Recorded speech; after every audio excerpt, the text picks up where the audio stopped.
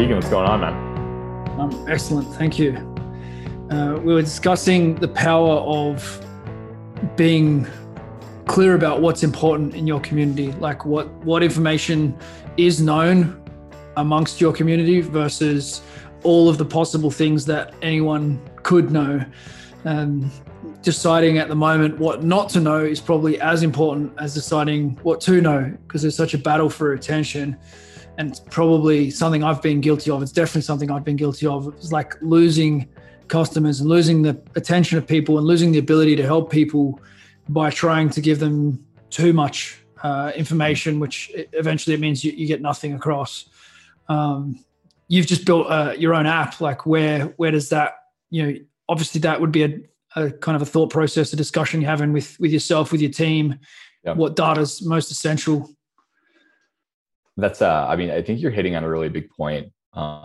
Whether it's coaching, so we'll just break it down like cueing, teaching, like guiding someone a program, or whether it's building an app like I'm doing, like more is not always better. The right stuff is better. And the really challenging thing about, I think anytime you pull in a lot of metrics, like we're doing with Dexata, we're really giving you a pretty robust view of how is your client looking from a compliance standpoint, from a biofeedback standpoint, from a nutrition and habit standpoint.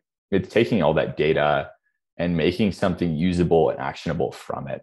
Like I could give you every piece of data on all of your clients that you want. So like biofeedback, weight, recovery, like rest intervals, et cetera. But like, if you can't look at that and easily make a decision based on it, the data is useless. So I think anytime that whether you're coaching or building a product, you really have to start with the end in mind to understand what are the important takeaways that I want someone to get from this. And then how do I work backwards from that and do a lot of the heavy lifting on my side to come to conclusions, to do analysis, to present the right things at the right time so they can look at it, they can make a decision, they can have that key takeaway or breakthrough, and then you can move on to the next step. Because if someone just gets lost in the data, then they're going to get overwhelmed and they're probably going to lose progress and momentum rather than gain it. Yeah, so let's give some concrete examples of this. Like with your product, it seems like the way you're displaying the data is like you're visually making that clear to the coach, like what's going to stand out for them and who out of all the clients are the ones that are most relevant, and then what's most relevant for each client. Is that like the magic of what you guys are doing there, or? Yeah, so that's a big part of the magic. I think one of the things that I see lost in coaching is you just check in on a set cadence, whether it's once a week, once a month, once every 2 weeks, and you're playing this game of catch up where you as the coach are trying to get this verbal download of everything that happened and then trying to make a decision based on that, plan for the next 2 weeks. But there's a lot that gets lost in translation. So what we're doing with Dexata is something we did really well at Uber is understand the metrics that are driving progress and understanding how those are moving day to day, week to week, and then making it really easy to make snapshots based on that. So for Dexata, like one of the big views for the coach is the coaching dash. This allows you to see all of your clients in one place and all of the metrics that you care about. So how are their nutrition compliance? How is their habit compliance? How is their sleep quality, their energy, their digestion? And then on top of that, everything has a score to it that we color coded. So it's really easy for you to see if Keegan was my client and sleep was red and digestion was red. Okay, like those are two things that I need to key in on. But maybe you're doing really well with energy. Maybe like sleep hours is not an issue, sleep quality is. So you really want to make sure that just as you could, if you like were in person with someone, had that coach's eye and said, okay, like there are a lot of things going wrong with the back squat, but like this issue where they're like knees caving in is probably going to be the rate limiter. Let's go ahead and address that. You want to do that with the data to make it really visual and say, okay, a lot of these things need work, but let's go ahead and attack this like sleep quality, which is red, because we know that like in doing that, a lot of other stuff will improve as well. So you want to be able to identify really quickly what's going on, because that allows you as the coach to make a snapshot decision to move things in the right direction.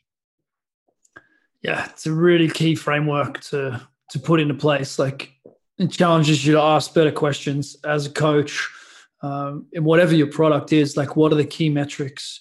So someone DM'd me today, like there's like a friend, a guy who's been to a bunch of events, really smart, like strong guy. got a cool gym. He's like, what do I need to do to be wealthy? And it's like straight to the point kind of question. And that's like, in terms of getting information across to your client, like they literally want to be able to like click and watch a video that tells them like what you think is most important to answer, that question. Like, how do you get to the roots of the issue that your client's just like, tell me how to effing do X, and that thing of being able to get to the root of it rather than saying like, hey, I've got like the Library of Alexandria here, like here's your key, good luck with the Vatican Library, do well. Like, yes, everything's there, but no, it's not likely to lead to a successful outcome for that client. Like, so how do you give the person that one thing that they need most, even if they do need to know multiple things to eventually like have their wealth game, to a high level. But there probably is like the way that you would answer that question is key. So what is like the key question for you? It's, if we're talking about, launching this app, it's like, what's the biggest thing that the coach really needs to know? Like, what is that question for the online coach? Because that's who your customer is. Mm-hmm. And then, the app needs to solve what they need to be asking their customer for their customer to be happy. But you need to get the coach to be your customer. So what's the thing that the coach is saying, which is, how do I retain my clients? Is mm-hmm. probably like, that's probably the big question your app is trying to answer, is it? Yeah. So I think that's the biggest thing is like, it's how do I retain my clients? But on the flip side of that, it's how do I get my clients results? Yeah. Which is like kind of the same question. Yeah. Different words, but if you get results, you retain clients, so you get a good reputation. Yeah. So I think you hit on two things that I want to cover. One, it's what the coach cares about. So like, what are the numbers that you want to improve? But two, it's the important on the client side to understand the metrics that are driving progress. So from a coaching standpoint with Duxata, the big question I was trying to answer is like, how do we ensure that every client gets results? And then for that, like, what are the big things that the coach is going to care about that are going to stand in the way of results? There's a ton of things you could track, but in the coaching dash, I'll give you an example. We track 8 things, technically 9 things. But so like one is like, how compliant is their nutrition? So like, how good of a job are they doing at hitting the targets that you set for them? Number 2 is how compliant are their habits? So for the 3 to 5 habits you assign them, maybe more, maybe less, how good are they doing on those on a day-to-day basis? Like those 2 numbers are at the front of the dash, because like if those 2 are going well, you would expect other things to go well. And then from there, you can kind of dig down into, okay, how is their sleep? Like how many hours are they sleeping? How is their sleep quality? How is their energy? How is their stress levels? How is their digestion? How is their recovery? And from that, it gives you as the coach, like with only 6 numbers in the biofeedback, a pretty holistic sense of, okay, like, how is this client making progress? And then from there, you as a coach can assign, okay, like, how well are they doing progressing towards their goal? Are they on track? Like if this is a fat loss client, are they losing weight? Do they feel good? Is digestion good? Do they need attention? Where maybe some of the metrics aren't trending in the direction you would want them to. So like maybe you give this client a little bit of extra like tender loving care, spend a little more time on them this week. And then the third is, are they at risk? So are they way off their expectation of hitting their goal? And how do you identify that early so you as the coach can intervene and get them back on track? So from a coach, you want to make sure that like all those things are clicking. You can prioritize different things at different times. But from a client standpoint, you also want to be looking at the same metrics for 2 big reasons. One, you want to understand what's driving progress. Like the worst thing for a client or anyone is not understanding where you stand. So for your client on wealth, like if they didn't know like what their net worth was or how much income was in their bank account, it's really hard to say that like, hey, Keegan, like I'm making progress to becoming wealthier. If you don't know the numbers, you don't understand where you're at and you can't understand like how to get where you want to be. So there's no momentum happening. You constantly just feel lost. So as a client, you also need to understand the different metrics of progress, but it also does a secondary thing in the sense you don't hyperfixate on one thing. So if you were just focused on like income as your only metric of wealth, like could you be wealthy? Some people would say yes, some people would say no, but like if your income was $10,000 a month and your expenses were $12,000 a month, you would have negative wealth. Yeah, generally it's not the best metric. I would say, just for interest's sake and just for, trying to get some extra value on this podcast, like for me, the number one metric would be how much are you putting into your freedom fund? Like, what do you put away each month? What do you buy each month that you think will increase in value? Mm-hmm. And even if you choose to stay in US dollars, or if you don't earn US dollars and you choose to put it in US dollars, like that's still a buying decision. So whatever you're holding, like that's your buying decision, but you would have to put it somewhere where you're going to have to think twice or have a challenge to get it back. So if it's like, cryptocurrencies, then you can have it on your, cold storage device, or a term deposit, maybe for a cash equivalent, or, those kinds of things where it's not like you can't just make an impulse buy decision and it's like gone to Amazon or whatever.